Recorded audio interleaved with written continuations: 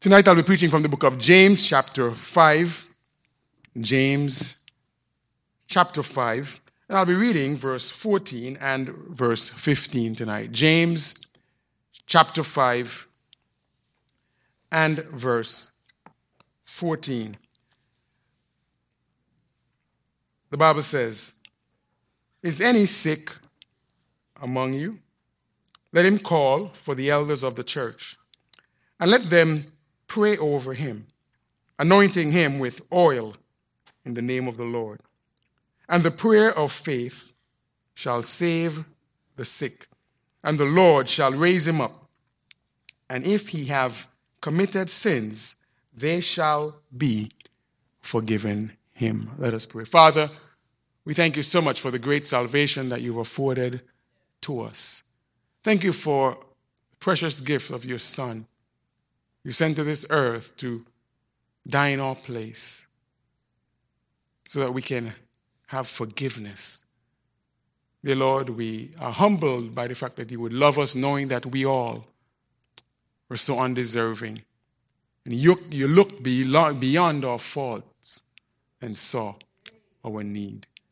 Lord, I pray that we would treasure this wonderful gift. And I pray tonight, as we look into your word, that we would be continually reminded of your love. And that demonstration of sacrifice on the cross represents a love that never fails. And you loved us enough to save us. And you truly love us enough to keep us. And I pray that you would guide us as we seek your face and your direction, and that you would give us the strength that we need for various situations, knowing that you are working in a mighty way for our good and for your honor and glory. Take full control. Give me the words you'll have me to say. May they be a source of blessing and encouragement and strength and challenge to each person who would listen. Cleanse me of sin, empty me of self. Fill me with your precious Holy Spirit. And we'll be careful to praise you alone, for you alone are worthy. In Jesus' name I pray. Amen. Thank you so much for standing. You may be seated. When I was in secondary school, I didn't like history and biology. Everybody has their favorites and everybody has their subjects that they don't like too much, but I saw history as a disconnected set of facts. I didn't like to memorize a lot of things. I liked when things made what seemed to me like sense and logic and things that I could analyze. Those were the subjects that I liked. So history was not in my favorite book. Biology, I'm not even sure why I didn't like it, but maybe it wasn't analytical enough for me at the time. But as I've grown older, I've grown to love and appreciate these two subjects because things are actually more logical, practical, and analytical than I gave them credit for. When I think of history, I realize that history actually repeats itself. And as human beings, we are really the same. From the beginning of time until now, God has given us desires. These desires are very similar as people. We are similar in how we respond to pain. We are similar in how we desire to be happy. We're also similar in the fact that we all have been created with a sin nature.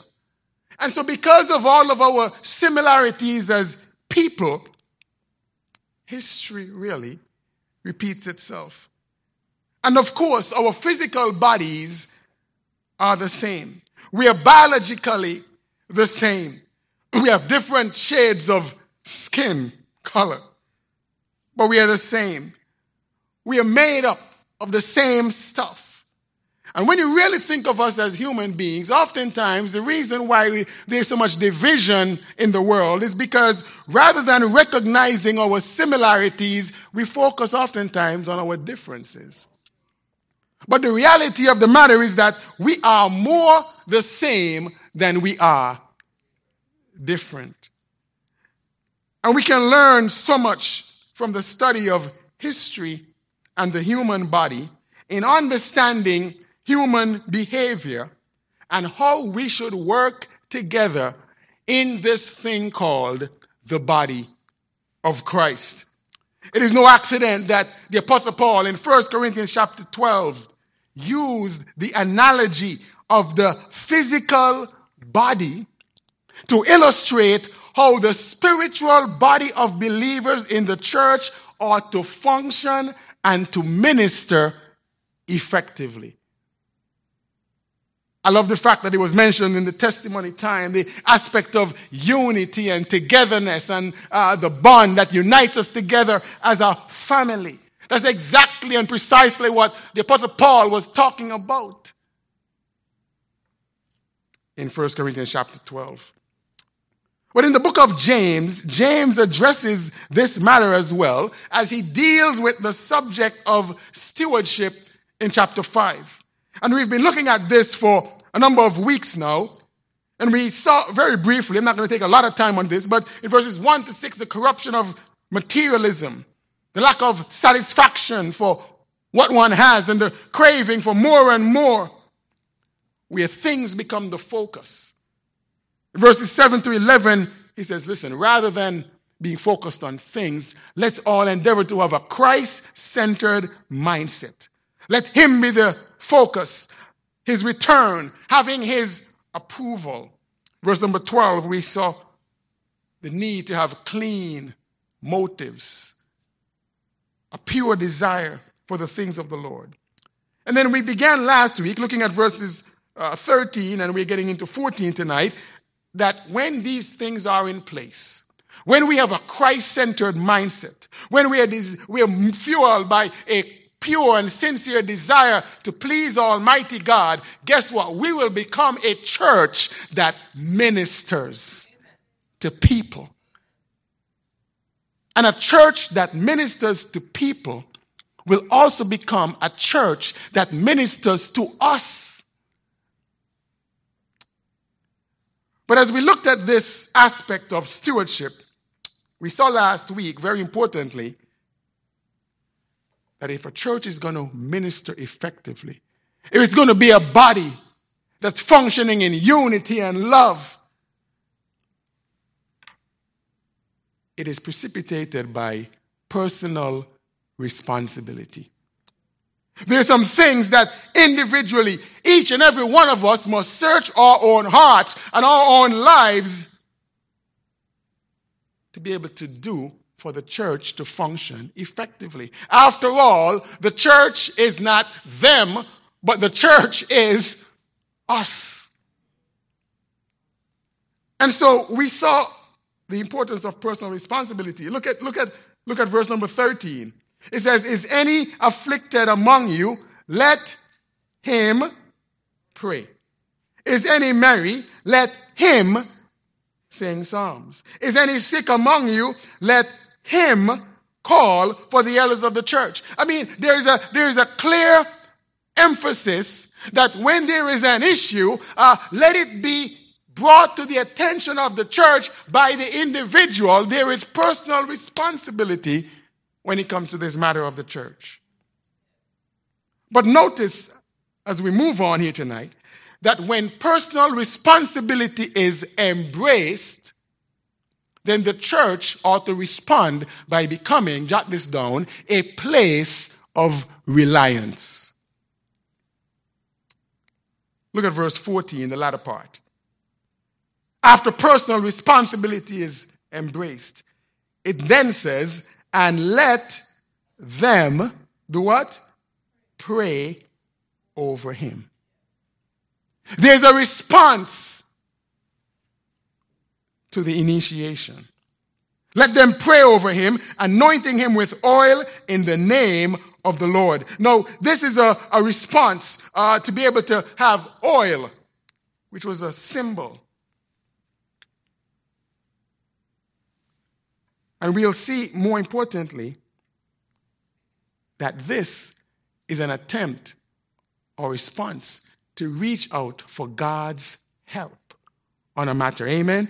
It says, let them pray over him. And so I want us to notice tonight two aspects of this church, or a church being a place of reliance.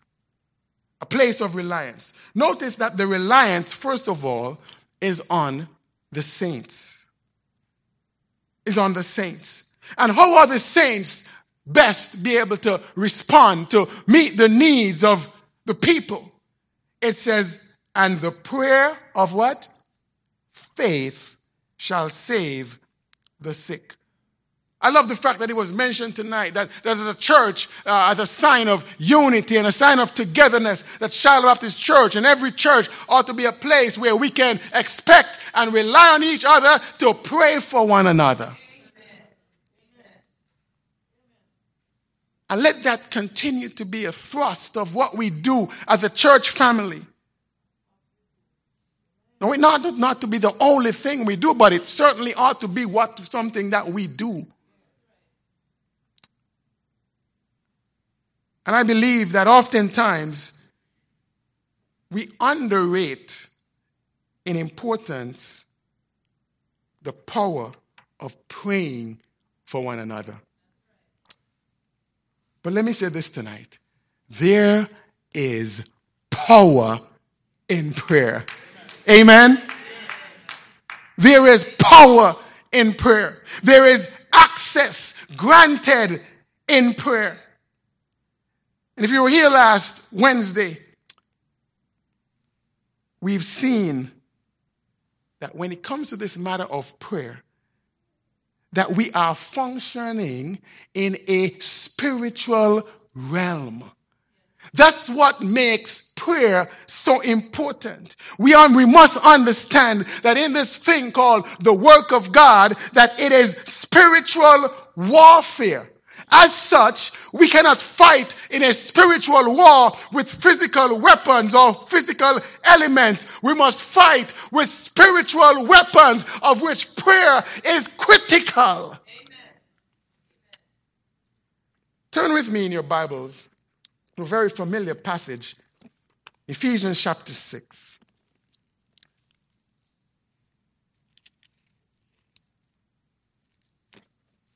And this ought to motivate us even more to be on our knees and to pray on. Tear those mighty strongholds down. Look at Ephesians chapter 6. With the Apostle Paul writing to this church of Ephesus, is admonishing them to take on the whole armor of God. But let's drop down to verse number 16.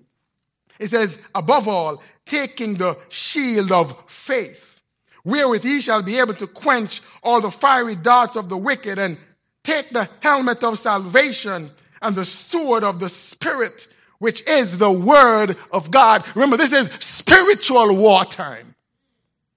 Praying always with all prayer and supplication in the Spirit, and watching thereunto with all perseverance and supplication for all saints.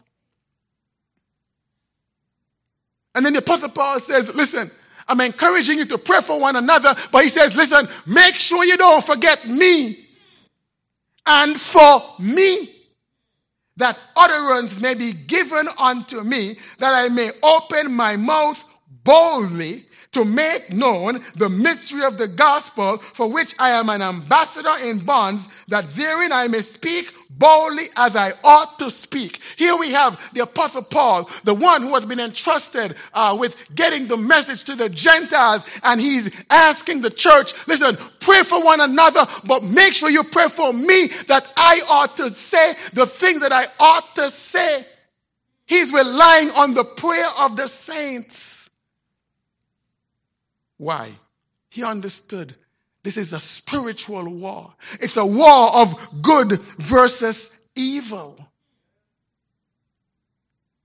This is not a war we can fight with guns and weapons and our physical hands. He says, I need your prayer. But I want you to turn back to James chapter 5, because I want to emphasize tonight here on what it says in verse number 15. Because the prayer that we pray is a specific kind of prayer. And it says, the prayer of what? The prayer of faith. It didn't just say any old prayer. It didn't just say, now I lay me down to sleep. I pray the Lord my soul to keep. Nothing's wrong with the words, but listen, it says that this prayer has to be a prayer of what? Faith. And I want us to really focus tonight, because oftentimes we think that just because we went through the motion of prayer, that our prayer will accomplish results. But the prayer of faith tonight, I want us to understand, has two aspects, as I'll point out tonight, in order for it to accomplish what James is talking about in verse number 15. And jot this down. First of all, the prayer of faith is a prayer of consecration. Now, consecration is dedication to the service and worship of a deity. So when I say it's the prayer of consecration, I'm speaking to our mindset when we pray. I'm speaking to the fact that when we pray, we need to be doing what is good. We need to be doing what is right, because when I'm praying, I understand that I'm consecrated to the cause of Almighty God. In other words, I am not doing or going to do anything to hinder the success of His team, of His program. Why? Because again, keep at the forefront of my mind, I'm in spiritual warfare. There are sides. There is good and there is evil. So I'm consecrated and I'm dedicated to the side of right. I've made up my mind that that's where I am. You with me? So when I'm consecrated, understand, it's a mindset. It means then that I am determined that I'm not going to give the opponent any known advantage. I am consecrated. I'm dedicated to the side of right, winning the battle. It then means that it doesn't matter whether what I do is seen or unseen by man, because we are involved in spiritual business. Whether it's seen by man or not, if it's sin, if it's evil, it's helping the enemy. So when we pray a prayer that is categorized and classified as a prayer of faith, understand that it means that the prayer of the prayer must be consecrated to God. Are you hearing me tonight?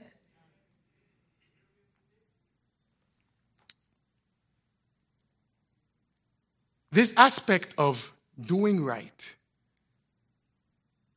is something that we must make up in our minds. It doesn't matter who's watching.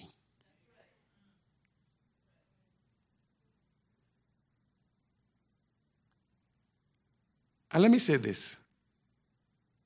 This is such an important aspect when it comes to integrity and pleasing God.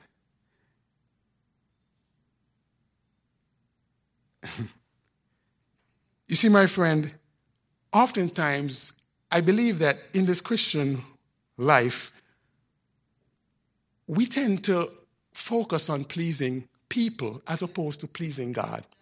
And it baffles me. Because this is not a physical war.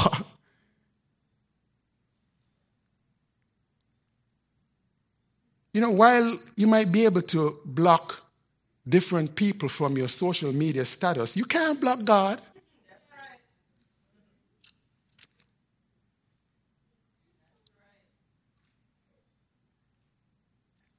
And if we're going to pray a prayer of faith, we must be on the side of right every minute of our lives, endeavoring that I am going to fight and stand against evil of every sort. And so a prayer that is not linked to consecration is not a prayer of faith. In fact, my friend, sadly, a prayer that is not linked to consecration to God is actually a waste of time. That is why men like Moses and Nehemiah and David, when they prayed, first up on their agenda in their prayer was to confess their sins with true brokenness and in repentance before asking God for anything. You check out Nehemiah's prayer in Nehemiah chapter 1. You checked out David's prayer when Nathan approached him. You check out Moses' prayer when the people were just in idolatry. He says, God, I'm not in a position to ask you for anything. God, forgive us for our failures. And so a prayer of faith must be backed by a life that's consecrated, set apart, dedicated to being on the side of right, in being in alignment with God himself.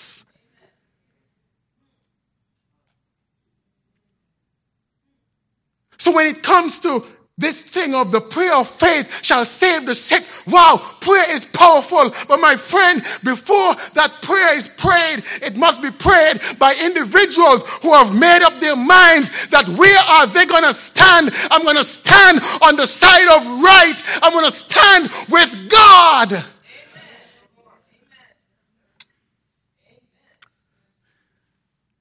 God is not mocked. Whatsoever man soweth, that shall he also reap.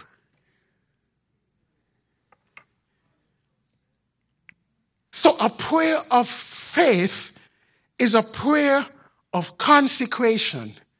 It means that even before I've opened my mouth, God, in seeing my heart, knows that I have a mindset that endeavors to stand firmly and solidly with him on the side of good versus evil. The second aspect of a prayer of faith is the aspect of obedience. Consecration speaks to my mindset. Listen, I've made up my mind. This is the side that I'm on. Listen, I wish people would make up their minds to be on the side of God like they make up their mind to be on the side of whatever political party they decide they're on. Listen, you couldn't move them with a bulldozer. Let's make up our minds when it comes to God. God, I am solidly and firmly on your side. Not just by words, but my heart, my everything. I'm going to endeavor that whatever I do is going to support your agenda. Amen. That's consecration. That's a mindset. But after you make up your mind, guess what? It has to be followed by action. And the action is to live a life of obedience to God. So a prayer that's a prayer of faith has to have consecration, and then it has to have obedience. That's the action. So we can't be doing evil and expect prayer to work, because when we commit evil and when we embrace evil, we are allowing the enemy to infiltrate our ranks. Remember, this is spiritual warfare. And make no mistake about it. It doesn't matter who we are. Doesn't matter what church we are part of. Doesn't matter what label we give ourselves. Doesn't matter what ministry title you have. God will never support enemy activity. He just will not. Psalm 66 and verse 18 says, if I regard iniquity in my heart, the Lord will not hear me.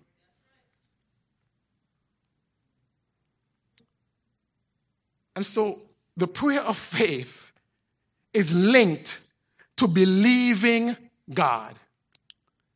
Not just for the things that we want him to do. We're famous for that. Listen, we can pray and say, you know what? I believe God is going to do this for me. But the prayer of faith is believing God for the other things that he's telling us to do that oftentimes we want to ignore. What do I mean? I mean that the prayer of faith is linked to obedience to God. You know, oftentimes we are praying, God, I want you to do this. I want you to fix this. And God is also saying, yeah, I understand you want me to do this. And I want you to fix this. But I'm also telling you about something else over here that you seem to be just dismissing me. I want you to fix that. Turn to 2 Corinthians chapter 10. I want us to see this because oftentimes we complain about the fact that we are praying and we're praying and we're praying and nothing's happening. And there are times when it is truly that our timing is not God's timing.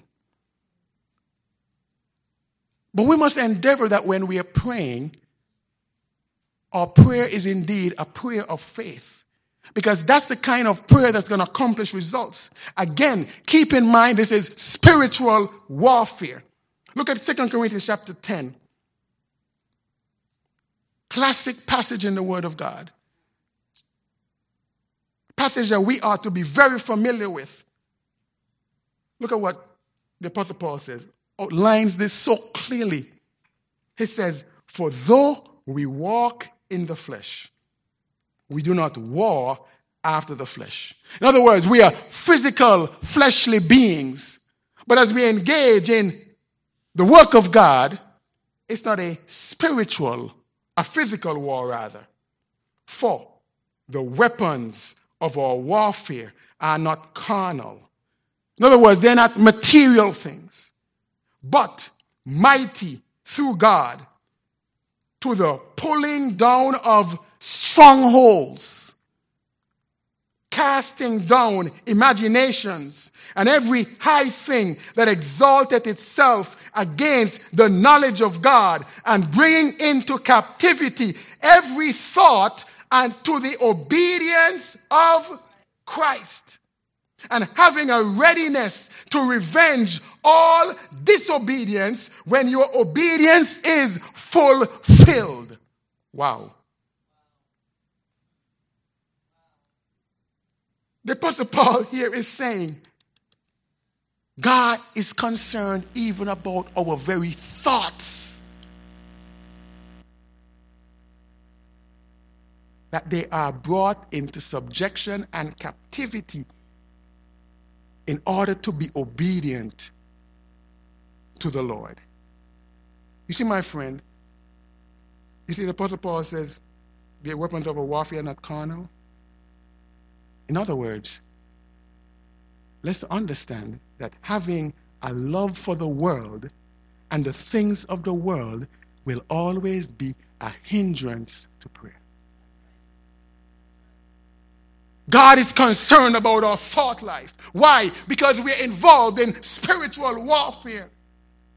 And what our spirits feed on matters in this war. You see, the reason why I emphasize this tonight, and I'm taking time for us to really digest this passage, is because I fear that in this thing called Christianity, that we get comfortable in ticking off our Christianity to-do list and a checkbox of religious routine and rituals. And my friend, that alone is not going to get it done. Obedience requires sincere submission to God and an attitude and response from the heart to change some things that we know are contrary to what God is saying to us. You know, as a pastor, I'll share this with you and I'm almost done. When you preach, oftentimes you want to be practical, and you ought to be practical. You ought to bring things down to a level where people can understand. And so at times you feel the compulsion to point out things that you might feel need to change. Well, here's what spiritual and spiritually minded Christians ought to say and do. We ought to say to God, as the pages of the Word are open, as the preaching is preached, God, show me in my life what I'm doing that you want me to change. And when you show me, because I'm consecrated, because I desire to further the cause of Christ, when you show me, like Habakkuk, I'm willing to repent and I'm willing to change it. Point out to me, God, where I should go. Who should be my closest friends? What should I wear when I'm dressing? What should I watch on television? What should I watch on my phone? What should I listen to? What should I post on social media? Let's get into the habit of asking the Holy Spirit. You see, if we don't live a life of consecration and obedience, we actually can end up hindering the prayers that other people are praying for us. And we can end up hindering our own prayers. Here there are people praying and praying and praying, and God is saying, that prayer is not really going to go anywhere.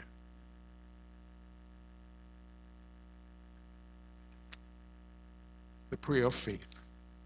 This prayer of faith is a prayer of reliance that comes from the saints. Well, let me close with this. You see, this aspect of reliance, I'm relying on the saints. But ultimately, the reason why our prayers need to be consecrated and also followed by obedience, because the real reliance is not ultimately on the saints, but it's on the sovereign. Look back at James chapter 5, and in closing, it says, the prayer of faith shall save the sick, and what? The Lord shall raise him up. And if he have committed sins, they shall be what? Forgiven him. It's not any accident that God is saying. Mind you, the prayer is for someone who is physically sick.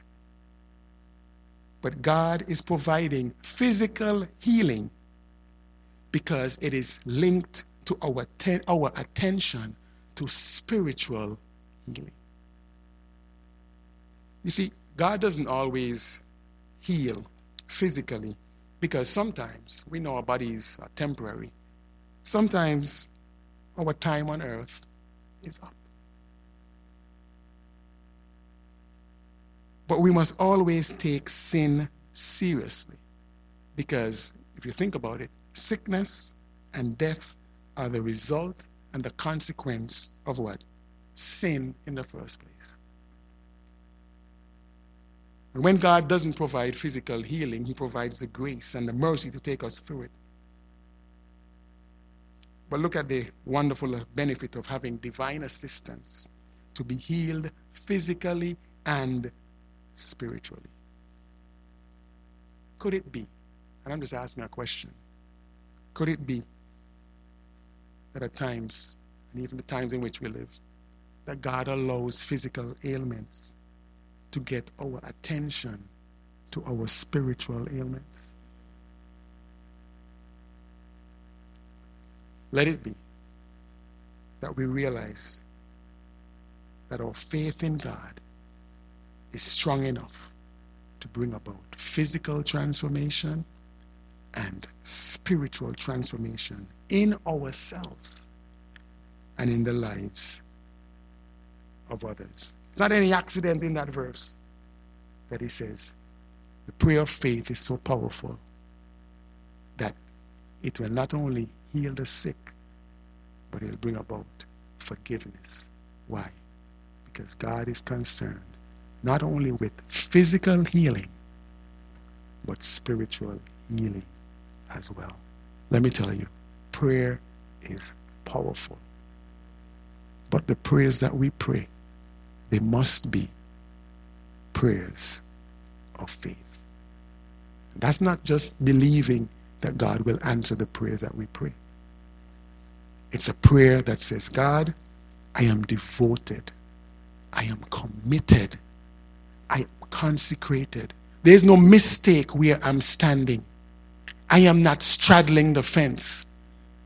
I'm not one day I'm working for you, one day I'm singing for you, one day I'm praising you, one day I'm testifying for you, and then the other day I'm actually supporting the devil's cause. And people can't even tell which side I'm on. I'm consecrated, I'm set apart. And I'm backing up that mindset with obedience, with action that says, God, whatever you say to me, I will do it. I promise you, on the authority of God's word, when we pray that kind of prayer, with that kind of mindset, and that kind of action, we will have some amazing results. Father,